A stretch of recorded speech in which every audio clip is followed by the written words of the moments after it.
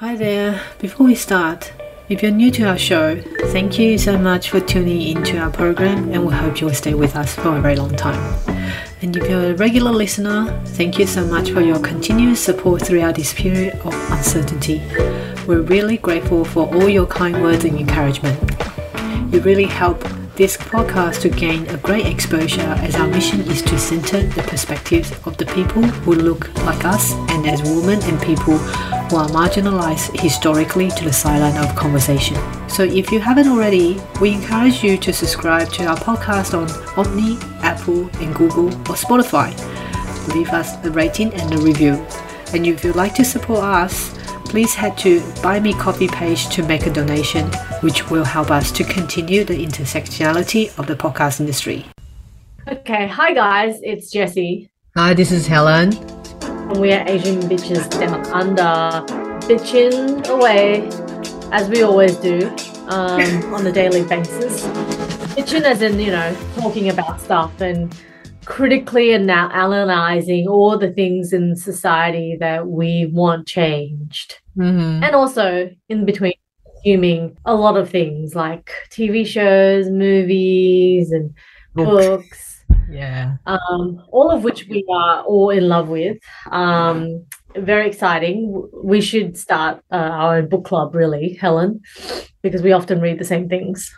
Yeah, Isn't most that of right? us will read the same things, but at the same time, both of us have very different interests, as in genres as well. You're more into essay stuff that are more intimate, whereas I like to read novels and different stories and genre, period, that kind of things. Yeah, and also, Helen, you read between languages. You can read and also write in Chinese and Mandarin, which I think is just it's probably not such a huge thing, say in Europe where many more people are monolingual, but in Australia and in a lot of white dominant societies, most people are monolingual.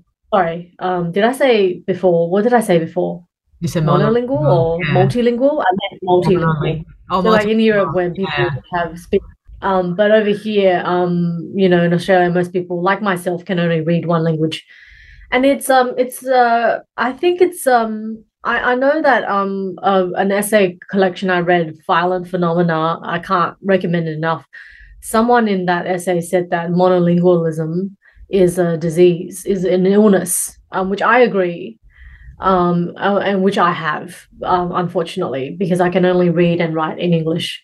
I can speak in Mandarin, but it's completely different, isn't it, Helen? To be able to read and write in another language. Yeah, but you can still process your mind through different languages, couldn't you? I think processing your mind is somehow a way that you can adopt into other cultures and other forms of thinking. So not necessarily that you need to write or read, but having another language processing in your mind is a really big advantage. I'll say it's a privilege. Absolutely. Yeah. But it's so many people can speak another language, and people often do learn another language in order to communicate with, say, a partner or a partner's family, or if they're working or living in another country as expats, they learn how to speak the language. But very few. Really? But it's like a whole other skill set to learn to read and write. And that's what I find really extraordinary. Yeah. But I want to kind of disagree with you with expats. I don't think really expats will pick up the local language. Well, no, I'm not saying. I didn't mean expats. I didn't mean a lot of expats do it. I'm just saying people who do learn another language, such as expats, they often only learn how to speak it. That's what I meant. I see.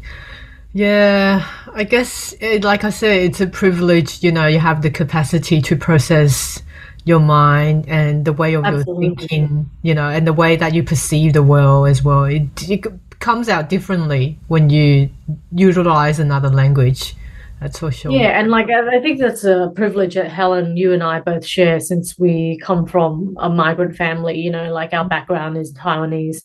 We grew up speaking, our first language was Mandarin. Well, Taiwanese, wasn't it? Taiwanese, yeah. Dai. Yeah, which I've completely lost. But there's something very primal and native and true when I hear it. It feels right when I hear it. My parents don't speak it enough. They mostly speak Mandarin now. But yeah, I want to jump into this week. I don't want to talk about what I've been reading or watching because I haven't been doing anything that's worthy of reflection here on this podcast. Something that I have been thinking about that I want to share with you, Helen, and our listeners is a podcast called How Other Dads Dad, by Hamish Blake. And Hamish Blake is someone who I give zero Fs about. And kind of find I thought the whole shtick with Hamish and Andy something that every time they came up on any kind of screen that I was watching involuntarily, my reaction was just to roll my eyes and turn away. That's how I usually think about them. Hamish Blake is married to Zoe Foster Blake, who is like an entrepreneur basically, and also a children's book writer. She's like kind of an influencer. So they kind of on Instagram they present themselves as having the perfect life. Now, Hamish Blake, the reason I mentioned him is this podcast that he started about 3 weeks ago called How Other Dads Dad. I kind of was interested in it initially as like a hate listen. Like, when you hate watch something, I'm really going to hate this. I'm going to be able to criticize it so bad. And so I started off hate listening to it. The first, and what I mean by that is just like kind of knowing something is going to, it kind of, the reason why I listen to it is because I'm interested. Well, first of all, I'm interested in how he was going to do it, because like my whole feeling around fatherhood and men kind of getting this whole kudos and huge pat on their backs for being, quote unquote fathers, really was born out of very, very, very, very long and year-long discussions I've had with my friend Billy, who I think is the smartest human on the planet. And his kind of observations about how in his workplace, he noticed that a lot of fathers or new fathers were getting really a kind of heightened sense of grandiosity and reverence once they became new fathers, in a way that like people who achieve other things don't get that kind of kudos or the sense of reverence that is universally applauded, and so I was interested to see how Hamish Blake was going to deal with this. Basically, he interviews Australian men. So far, they've all been straight and hetero. About iconic characters. Yeah, or quote unquote iconic. About their thoughts about fathers.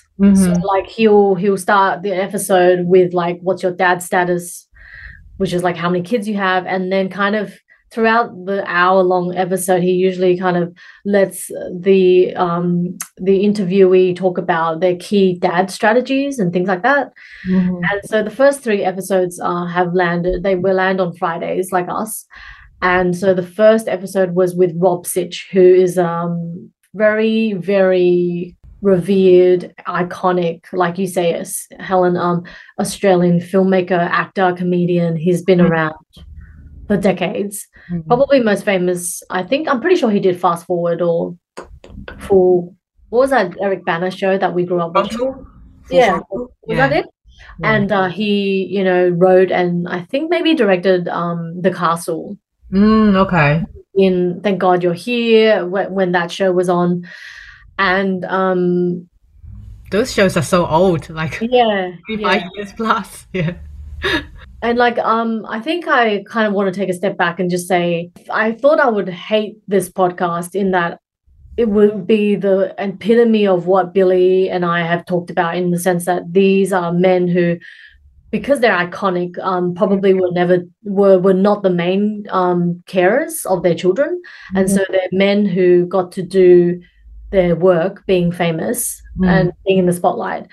And while like not having to be at home doing the child rearing, and yet now they're on the podcast talking about their role as fathers. It kind of was strange to me. And in many ways, it's ridiculous in that it gives these people a platform who probably like most likely, like I said, do less of the child rearing and child caring than their female partners. But on the other hand, it's a place where they get to talk about their roles as dads, which I think is really an absent space. Well, I thought it was generally, I think it's quite absent. Like when you think about parents, when you ask mothers about mothers groups, often it's a very common thing for young mothers or new mothers to have mothers group. But like fathers group, I think is rarer. I haven't seen a lot of them or heard of them. Yeah. And to me, there's nothing more annoying than a man who pats himself on the back for being a dad, but actually does almost zero parenting, which I think, a lot of men still kind of are in that space, experience that. And I guess I was thinking Hamish Blake had to take out a lot of time as well to do this podcast, so he wasn't dadding when he was doing this podcast. That he likes to use that term like dadding, like dad as a verb. And so in the first episodes with Rob Sitch, there's this part where they were talking about the castle and how the main character, Helen, you've seen the castle, right? I've seen like long time ago when you first came out, and our brother is obsessed with that story. Yeah. I mean, it's universally loved, and I'm also part of that pack. And the father figure in the movie, he is known for being like really, really protective, very, very like gregarious in his appreciation of his family. So like when his wife puts like something basic on the table, he goes off and says, "Oh my God, look at this! This is amazing! Isn't she the best cook ever?" And then, so Rob Sitch was kind of saying to Hamish, this is something that I really found really useful in my role as a dad. My dad did it, I did it. And then Hamish said something like, "Oh yeah, I did it that evening when I went home. I praised my wife Zoe's cooking and the kids loved it." And then I was like, kind of like, my first response was like, why don't you do the cooking? Like there doesn't seem to be like, if it's about dadding, this podcast, it should almost be like a podcast called How to Make Your Wife Feel Appreciated, rather than like flipping the coin on like who does the cooking and labor at home.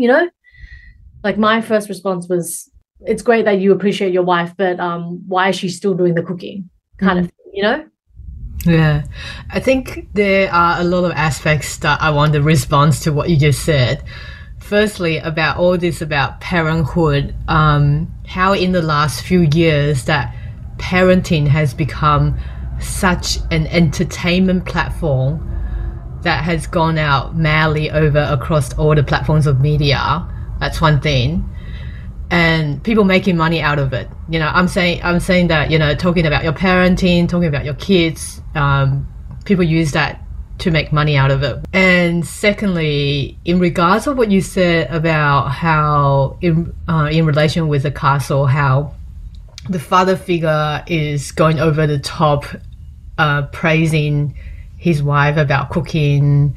Yeah.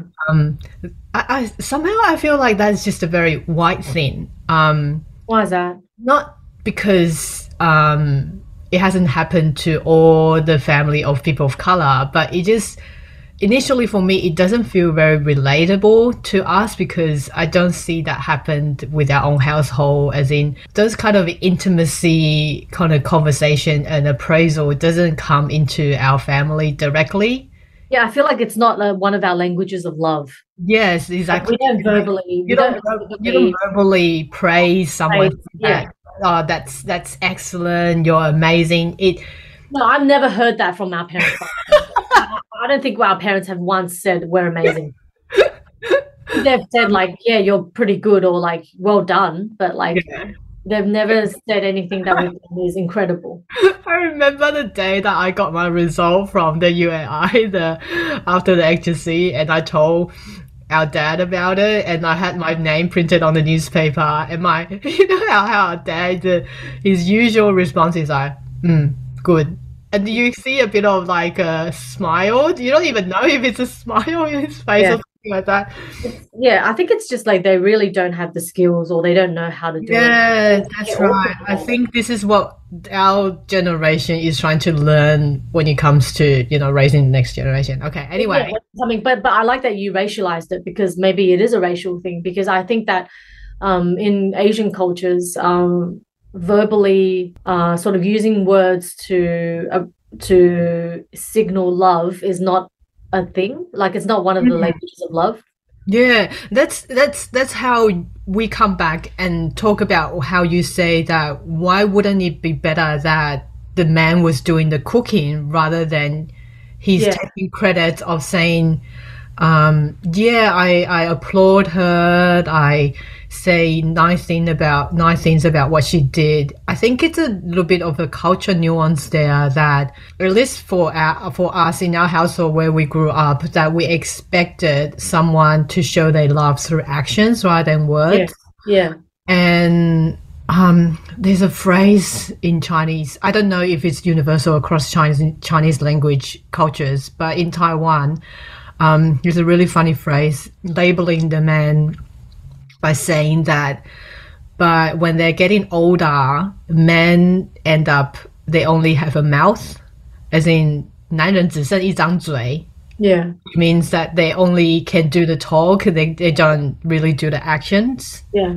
Yeah, and some societies regard that as what the politicians do. A lot of politicians that end up just all talk but no actions at all. Yeah. And I am assuming this is what you mean. Is that correct? Yeah, I think so. And I like that you brought it up, Helen, because I remember distinctly when I was maybe like 14 or 15, and this was life altering, this conversation that I had with my father, where he and I honestly don't have one fathom of clue. I don't have any idea what we were discussing or debating about. But I remember it was some sort of conflict where I said to him, if you wanted me to do that, why didn't you just say that? Why didn't you just communicate it verbally? And he said, these things should not need to be communicated. And I just, my mind just completely blew in my brain, because I was like, wow, we live in two such different worlds. Like, I live in a world where I grew up, and like you said, like you totally hit it on the spot, Helen. It's a white thing, where I grew up around in the white country, where like we are taught to, if we want something, we just ask for it. We verbalize our desires. Whereas like my father was like, these things, like he was like, you should know these things. So he was like, he always, it's so hard to not talk about these things and not seem like we're criticizing our parents. And I'm not, it's so hard. Is it the way they grew up, or so my parents, like our parents, and often a lot of Asian parents, like I remember seeing my father, his whole life was like, he always said, as a husband to my mother, he said that he had to assume, or like he had to always project, or like he always had to foreshadow whatever she wanted and do it before she asked. And like I remember thinking, like, I can't do that. I can't assume anything. I can't, like, you can't understand. Like, I just think you can't remind. I don't know. How do you communicate without verbalizing what you want? Like, it just doesn't make sense to me, and like what you say, like, it's interesting because like when Hamish Blake was saying, like, it was almost like, yeah, his wife was showing her love through cooking, and he was showing his love through like just saying thank you, this is great. But I'm like, it takes her 2 hours and like another 2 hours it takes probably her 2 hours to cook, another 2 hours or maybe an hour just to go grab the groceries or to think about what to do. There's a mental load. So like, as in, if we think of it materially, it costs her way more, right, of her time and her effort to cook the dinner, and then it costs him almost nothing just to say, wow, isn't that amazing, kids? Wasn't that great? Isn't mum awesome? Like, what does that cost him? Like 2 seconds of his time, and like, three breaths of his lungs just to say that. So that doesn't measure up. But like, and like, I really do appreciate Hamish Blake for giving this platform to Australian men who relate to Hamish Blake. I guess like there's a lot of bearded millennials out there who look like Hamish Blake and would probably lap this podcast up just because it's Hamish Blake's, baby. But I guess my first thought when I saw this podcast was like, well, why don't these dudes just go listen to mummy podcasts or like podcasts about parenting from women? But I guess like a lot of men don't find it relatable, quote unquote relatable. So, so it's I appreciate Hamish Blake for doing this. But I'm like, how you're not flipping the script when it comes to like showing ways of like performing or like servicing love. It just doesn't, for me, it doesn't take a lot for him to just say, yeah, great, my wife's awesome, make her feel appreciated. Why don't next time you do the cooking? My first response. Yeah. I mean, I haven't listened to any of those episodes, but I want to assume in the optimistic way that he does show his appreciation through actions as well. But it does differ a lot through cultures. I'm not trying to purposely racialize this issue, but I do think that there is a differences, like coming from the immigrant family, like you said, that a lot of things that our parents, we learn through the interactions of our parents in the relationship aspects. And like for myself, it's such a long way to learn and to process and to evolve as well in my own relationship terms, that I know that I can't expect my partner to be like our dad, who does everything without being asked. Because definitely our dad, like, no one's perfect, but so far I see how our dad, as a family man, as a husband, he does a lot without being asked. And I feel like I always thought that was a norm. I always thought that a male partner in a heterosexual couple sense, that a husband's supposed to work, and he needs to prepare what we are going to do during the weekend. Yeah. It's extraordinary. It's extraordinary when I think about all the things our father did. The distance that our dad go beyond to plan so much stuff while we were younger. I don't think there's a lot of men out there could measure up to his standard. So that's, for me, as a process that I need to kind of change my way of thinking, that I need to verbalize more of what I want in my relationship, as in also in parenting, what I want from my partner as well. That in the past, how long have I been married? Almost coming to like 20 years being with my partner. I'm still learning to talk and express my feelings or what I want, because sometimes I just don't know, because when we were growing up, our dad just prepared everything for us, essentially. He's kind of like guided us through a lot of things without us knowing what we want. So it's a learning process for me as well.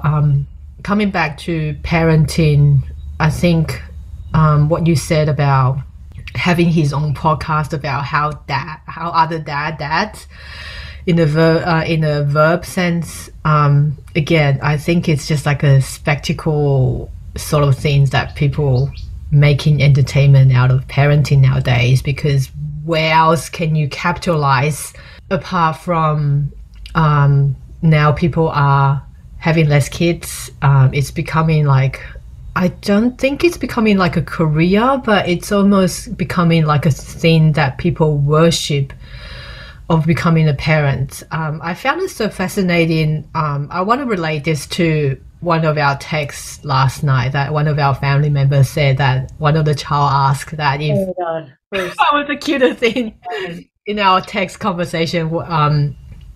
A parent said that their child was asking that if you need to go to a university to become a dad or something like that, wasn't it? Yeah, I think that was really adorable.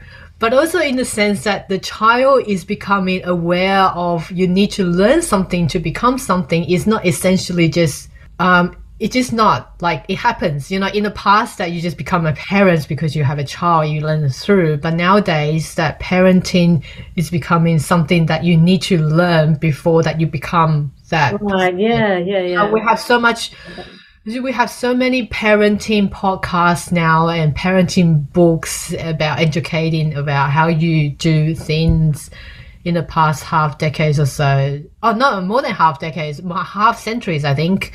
Yeah. Yeah, so it's becoming like a, I don't know, that you need A to, monetizable career. yeah, it's a monetizable career, and also it's becoming like something that you need to learn and prepare yourself before that. You just become a parent, isn't it? Yeah. I mean, most parents I've spoken to, they just say you learn on the job, right? Yeah. There's these things you don't know. You can't know. It's like a few years ago, I read this. I heard from this professor who had written a book about being a parent, I think, and she was like, it's almost like she compared it to becoming a vampire. Like it's like you can't even know what it is to be a vampire until you get bitten. Yeah, and you really can't expect. I mean, you can be really, really well prepared, but when the child comes, there's so many different scenarios, and you change your expectation, you change your standard. It's just, Yeah, exactly. what we see in the, last decade, the parental parenting books might not be necessarily political correct nowadays. There's so much things that change throughout the years. Yeah, I think parenthood as a status has always been elevated. Just because we live in a heteronormative patriarchal society, and patriarchy functions on the marriage, which is the woman's neglect of her own desires for the family, for her husband and for her children. That is what has propelled the whole world to the state in which men rule most of countries, where women are consistently underpaid, where child marriage still exists. I can go on and on. But I think bringing it back to Hamish Blake, he did say in the first episode, he said that when it came to his role as a dad, he said that it almost was like he had bits of a recipe, but he never had the whole cookbook. So he was like he said he wanted to talk to other dads so he can like steal their ideas. And he said the point of the podcast was that other dads can like kind of take an idea and steal it, basically. And I think men still like, I kind of want to bring it back to the second episode is with Adam Hills, who's a comedian. Like a lot of these guys are well known, kind of performative people in the big, and in the public eye. Adam Hill's conversation, I didn't really get anything from. And then the latest episode, which dropped today, was with Stan Grant, who is, I would say, maybe at least a generation above Hamish Blake. I think he's in his 50s or 60s. Well, his children are adults, basically. Yeah. And Stan Grant talks a lot more about his own father and how, like, I really liked what he said about how, like, there was this one bit where in the episode he talks about how his father was like a timber man or something. He did something, a physical labor. And when he was in his 40s and 50s, he got an office job, like teaching, not office job, but like he got a job mentoring young Indigenous kids.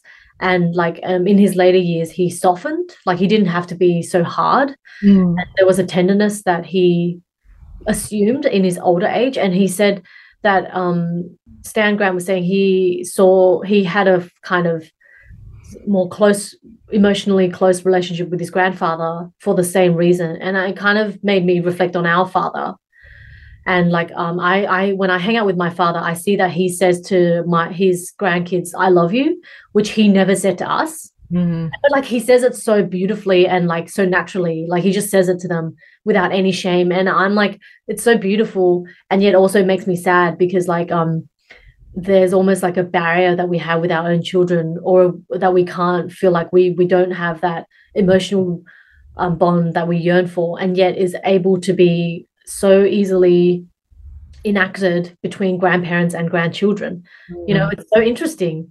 Because I also haven't said to our parents "I love you," which is something that I just find so awkward, and like I can't actually imagine ever saying it to their faces, but I feel a lot of love for them. Yeah, it's interesting that a man's sensibility can change throughout their lives, just because, I don't know, like maybe when we're younger, we as like maybe when men are younger, they feel like they have to put up some sort of emotional barrier, or this like they have to portray themselves as having this sturdy masculinity that doesn't allow for tenderness and allows for gentleness, which is kind of a roundabout way of saying, really summing up this whole conversation, why I'm interested in guys talking about fatherhood. Because not only my conversations with Billy, but also because, like, as a feminist, I feel like the only way to make this world the way I want it to be, which is equality between the sexes, is for men to be more gentle, is for men to destroy. Well, I would like to live in a world where there is no gender, where men don't have to segregate themselves as fathers, where, ultimately the perfect world for me would be in 50 years' time, people wouldn't call themselves mothers or fathers, they would just call themselves parents, that parenthood shouldn't be gendered. And I do hope that Hamish Blake in the future, I'm looking forward to guests who are queer, who are single dads, who are, dads in, two dad relationships, two fathers, how that can perhaps, invite new conversations and new ideas about what it means to be a dad, I think coming back to what you said about how men can only be gentle at the older age, I'm wondering, because I haven't reached that age yet, I'm wondering whether or not it's because that society has long expected men to do a lot of survival things to keep up for the family. For example, you need to work, and they probably don't have the capacity to process through. I'm assuming, it's all assumption here. Don't have enough capacity to process through a lot of emotional aspects, and in saying that, and also because they never learn from their own parents as well, and they're always being taught that men or boys have to be toughen up, you don't cry and things like that, so processing that will be a bit hard, and hopefully will be seen a bit more different in the coming up generations. And also I think men at the old age, they just seem their own mortality, you're aging, makes them more humble, doesn't it? Yeah, you're becoming closer to death every day. You never know what's gonna happen. Yeah, like you said, it makes them more humble, and probably would start to establish a different kind of perspectives about life as well, or different ideas of how they treat other people. And yeah, that's what I think. Yeah, that's beautiful. And just one final thing I want to say about the conversation Hamish Blake has with Stan Grant. There is this one point where Stan Grant he admits, I mean, all of the guests so far admit that they have taken like long, extensive time away from the family home. So like they all have had women, their wives, doing the actual parenting at home. And Stan Grant made a point because he at some point was like overseas doing some like correspondence work during a war or something, and it was dangerous. And then he said something like he wished that you could be a dad at 50, because then your career won't be interrupted, because he was like, in your 30s you want to show your kids that you have a career, and that's important. And then I was like, hello, that's why women can't get anywhere. In society. You can only do that when you have your partner staying at home. Yeah, exactly. I thought it was an offhanded comment that I just didn't appreciate, that he didn't actually acknowledge what women have to go through. Like the fact that he could just so flippantly say, oh, I wish I could be a dad at 50. Don't we all? Like, women don't have that choice, at least like he had, and he can, like, like, I cannot believe, like, so Matthew Perry just came out with a memoir, and I read an article about him where he's 53 and he said that he still wants to be a dad. And I kind of was like, I thought that was sweet, but also like I resented the fact that he could have that choice. Yeah. No. It's fucked up. So biologically it's definitely very disadvantageous to women that will have harder time if we choose to have career for 20-30 years and decided that we want to have kids when we're 50. Yeah. Don't we all? Medically, the technology has advanced, but it's still harder for a woman. Yeah. I think it's just something that men in a very biologically privileged position that they would say that. Yeah. Yeah. Yeah. I just wish men were more aware of the excruciating disparity in their privilege. Mm. And like sometimes I don't even want to have conversations with men about equality. I'm like, It's hard. I'm like, don't give me half. Give me 90-10. How about that? Just because like if a man truly understands the way the world is to a woman living in a female body, I think a true male partner would do 90% of the housework and let the woman do 10%. Honestly, I'm like, don't give me this 50-50 bullshit. My life is shittier than yours because I'm in a woman's body.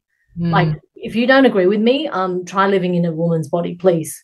Yeah. Like, just a true man will like, and I don't think it's possible, but obviously it's not because unless they're transgender and they do actually change genders and sex, but it infuriates me, this whole 50-50 thing. It should be like 60-40 when it comes to labor or something, or just like any sort of emotional repatriation, or like not repatriation, I'm trying to find the word, not so much as reverse, but it's just historically women have been put up, the injustice has been so long. Yeah. Hard to reverse that kind of effect, isn't it? Is the repatriation the word I'm looking for? It's the word where I'm trying to look for the word that means like giving back for past crimes. What's the word I'm looking for? Compensates, but not so much. It's the word that Ta-Nehisi Coates uses a lot when he wrote all those essays. But anyway, it'll come back to me later. Yeah.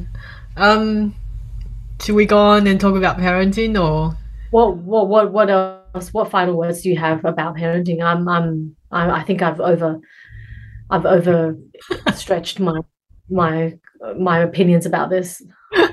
No, I think we said pretty well, on those points, Before we take a break, I just want to quickly share one of my cultural consumption. I'm like you, I haven't really catch up on anything. I'm still reading Beast of Little Land this week, but I've started watching the second season of Fisk, thanks to recommendation from Billy again. Shout out to Billy. So if anyone's watching, it's an ABC comedy that is starring Kitty Flanagan, and I think her sister Penny Flanagan co-wrote this comedy. The first season came out last year, and I just found that it's such an absolute delight watching Kitty Flanagan playing a middle-aged woman, a solicitor. Yeah. And because if you think about dramas or comedies that is relatable to middle-aged women, there will always be like kids related, you have a family, and I don't want to watch that. I don't want to watch something that's happening in my own life. So it was really delightful to watch something that's a bit different, where they use this comedy to approach a lot of issues about ageism, sexism, and various of other issues that surrounding, social expectations and breaches of etiquettes that can be fed into one single word that is ending with ism. Anyway, in the first season, I remember that watching an episode where the character played by Kitty Flanagan, Fisk, which is like a solicitor, she is this really unique person, and she speaks her mind really loudly, which in the society that as a woman that you don't really get to do that, or if you get reprimanded if you say what is your mind directly. And if you're being too loud, you're not being appreciated, you're being kind of punished, and especially nowadays with a lot of like social media and like that kind of What do you? I'm trying to process this thought, but I'm finding it hard to explain it. How everything is being put on the internet. Um, there's a sort of like a as exhibitionist sort of Yeah. behavior, and a lot of transgressions about how you should be political correct. People throwing words, triggering, or Yeah. things that is just it's throwing words that's really in a performative way. Anyway, it's just that this comedy is the sheer mundane jokes that throws around that can be really dark sometimes, but also very, very funny. Hmm. If you haven't seen the first season, I honestly encourage everyone to go and see the first season. But if you don't want to watch the first season, you can still watch it from the second season because Yeah. really Yeah. nothing really much that is connected that you need to watch. So the first episode, Fisk enters a cafe where she didn't know that it's a juice/smoothie bar. Right. Very contemporary as well. It's in Melbourne. Okay, so she's trying to order a coffee, and the staff tells her that, "Oh, we don't sell coffee here." I think he says something like, "Coffee is a toxin that we don't." Oh my You know, God. those kind of new age shitty stuff. Yeah. Melbourne, basically. Yeah. And he's trying to introduce her this kind of new age novelties, a drink with kale and protein. And something. Mushrooms. Mushrooms. So it's so funny, and she ended up going to the convenience store getting the $1 coffee. Yeah. It's so funny. And then when she returns to her office, she's seeing that everyone's having like the smoothie in their hand. It's just It's just like a taking the piss out of what the contemporary society has become. Yeah. From her point I of view. mean, boomers love to hate on all the subsequent generations. Yeah, so I thought that was a recommendation for our listeners. Fisk. Oh, awesome. Yeah, yeah. Yeah, okay. So let's take a quick break, and when we come back, we will revisit some of the news items that's been, out in the world this week. We'll be right back.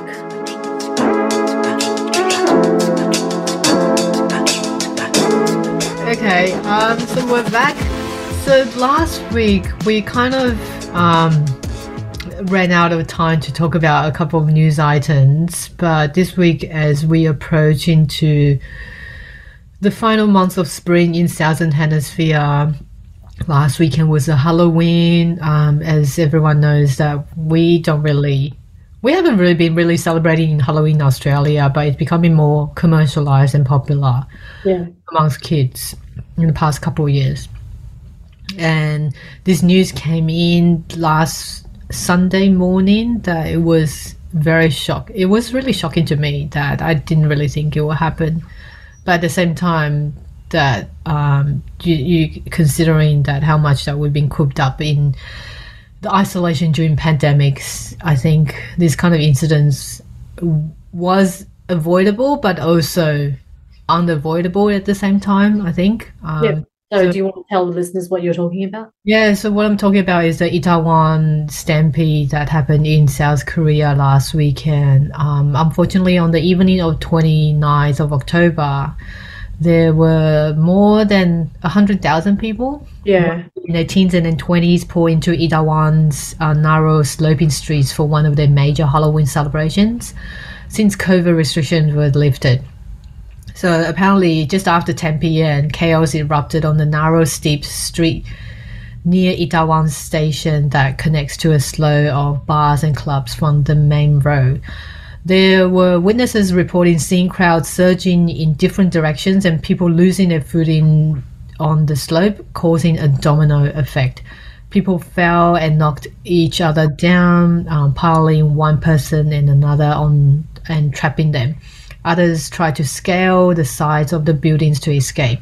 Some escaped by going into the shops that were still open, and the first report on the Sunday morning indicated that there were around 146 deaths. I think it's increasing. I'm not quite sure. You were saying that there were about 4,000 people that were recorded as still missing, which is very shocking. Yeah, I think there's still like death and injuries unaccounted for. Oh. because it's such a major incident. Oh my goodness, I didn't know that. The latest thing I've read is from Tammy E. Kim, who writes for the New Yorker, and she wrote about the incident, and it's quite harrowing. It's really harrowing. Yeah. In a later report by The Guardian, they said there's an expert of crowd behavior, which I didn't know there's a crowd Oh, so behavior many. study. Yes, It studies of everything. there's a study of everything. So this professor said that overcrowding, unmanaged crowd, and wide paths filtering into narrow paths are the recipe for a disaster. I think it's something happened similar in Indonesia earlier in October Yeah, as well, yeah. with With the a soccer game. soccer game, yeah. But I think that the deadly stampede in the Indonesia was erupted. It was escalated by the reactions put by the Yeah, police. bullies who like fire tear gas Yeah. or something when they should not have. So that wasn't the reactions by the spectators. Yeah, I think there's a lot of things that we need to consider now. We're really kind of slowly returning to pre-COVID social gatherings and Yeah. celebrations, which will result some sort of everyone should really look into the risk assessments. After 2 years of confining in the isolations, the major events will really need to pay more attention when it comes to crowd control. Well, the thing with the in what happened in South Korea, and I want to be very careful with what I say because I haven't read the full extent of it. But what I've ascertained from Tammy E. Kim's article is that it's obviously the fault of not the crowd but the organizers of the event, and the way in which the city and its systems, I guess is the word I'd use, failed the people that night because one thing that Tammy says in her article is that there was actually 4 hours before the first sort of deaths were broadcasted. They apparently there was already people calling and saying that there's like people squished, it's been dangerous, people are like they apparently had a emergency call that they recorded of people already like 4 hours before any of this was happening. They already had people saying people are dying here, come out and help us, or like they had like apparently there was a huge lack of like police presence. So there were no kind of Music was very loud. public event there was a lack of public event sort of structure or safety policy around not policy, like a means. There was a clear lack of like the coordination around. Yeah, the lack of like public's what would you call it, like public health and safety. Yeah, lack of that thing. I don't know what the words I'm trying to grasp at, but I think you get my gist. There's like there wasn't that present that night, and so these people I had to really try and stay away from all the articles that were happening, like appearing online about like how to make sure you don't get into these situations in the future, or like what really happened, and like a visual diagram of what happened. Like it's excruciatingly upsetting reading these things. So I just like I'm aware of not trying to like be insensitive or trivialize anything that's happened, because obviously it's like it is a horrifying tragedy. It's so horrifying, and like a lot of people are saying online, it's yet another example of the South Korean government and its bureaucrats failing the young generation, the millennials and the Gen Ys of South Korea, who already have to put up with a lot, especially women, as Tammy Kim says. Women in South Korea, Helen, you and I have done countless podcasts about the ghastly state of being a woman in South Korea. Obviously I'm referring to the tragedy that happened with the ferry disaster in 2014. as Tammy says, those kids who were teenagers then, they would have been around the same age as many of the victims of last week's tragedy. It's just it's so unspeakable. I don't even know how to speak about it, just because I don't feel comfortable with what's happened. Yeah, we'll see how it goes in the coming days, of how the changes of South Korea bureaucrats will act upon on this incident. Another news that I was going to talk about last week, which have a kind of a new development into it, was the saga between the Australian netball team and the Operation Hancock in sponsorship. For those who doesn't know what is netball, do you want to quickly tell our listeners who's not residing in Australia? It's played on a basketball court, and you can't dribble the ball. And yeah, that's it, I guess. It's like basketball. Women's sport. Right? Yeah, you can't. You can only pass the ball around. And to women's sports, I think it's only becoming recent that there are men playing it.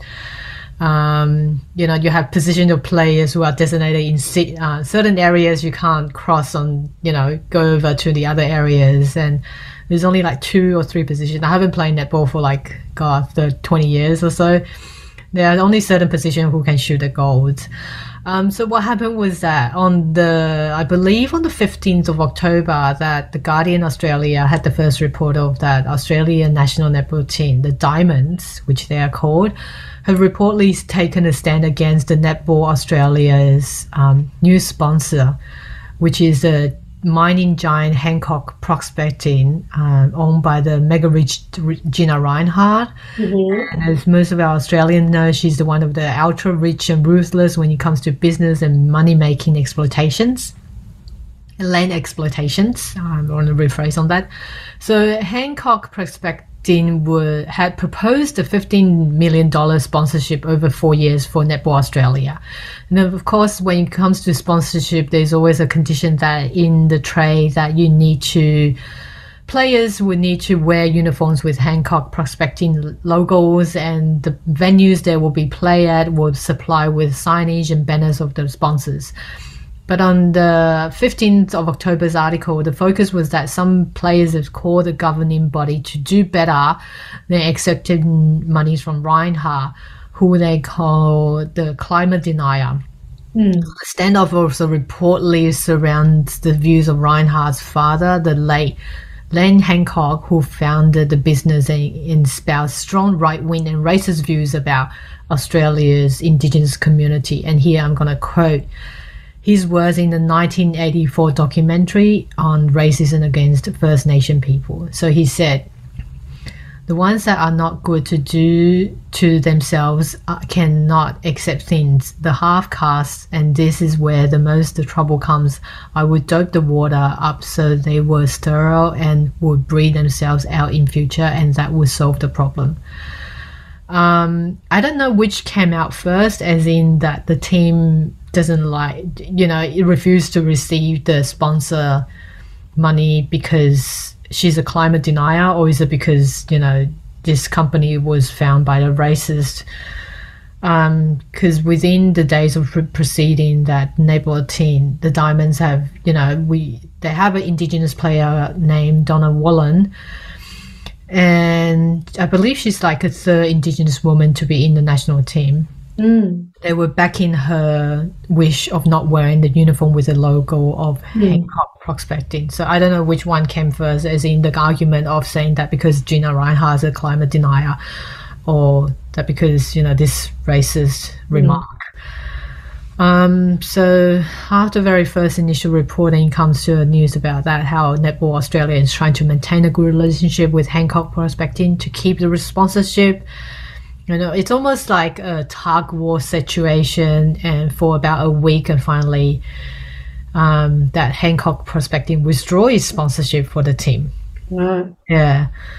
But the latest development that we saw by the end of last week was that this is actually a good news that the Victoria state government has pledged the sponsorship money of $15 million for the Netball Australia. Yeah, which is a good outcome. Obviously, I think national team sports, eventually the government needs to do something. Obviously, advertising does pay, and also the money from spectators also results in the incomes for these players. But my question is that how do we determine what is more important? If you're one of the employee that is working for Netball Australia, you know that your position will be sustainable through this sponsorship money from the racist climate denier company. Are you going? It's very hard to weigh out and balance your livelihood and absolutely considering what is right, isn't it? Yeah. I can't. If you had asked me, I really wouldn't know what to do, because it is such a complicated dilemma, isn't it? Yeah, it is. I mean, we're both in a very privileged position at the moment. At the moment, I'm saying that we don't need to make a decision right now. But as the disparity between wealthy and the poor gets bigger, and a lot of issues in our life, I feel like there's eventually going to be interconnected of a lot of political, moral aspects. Yeah, when the time comes, I honestly don't know how we're going to choose. It's hard to say. Yeah. Well, that's all we have this week. Yeah, so that's the end of it. So that's the end of our episode. Remember to subscribe to our podcast on Spotify, Google, and Apple, and give us a 5-star rating. If you would like to support what we do here at Asian Bitches Down Under, head to Buy Me Coffee page and make a donation for us to continue the intersectionality in the podcast industry. So that's it from us this week. We'll chat to you next time. Stay safe. Oh, so the word I was looking for is reparations. Repatriation. Oh my god, English is second language. Come on, give me a break here. I think there should be gender reparations. Honestly. It's going to be hard.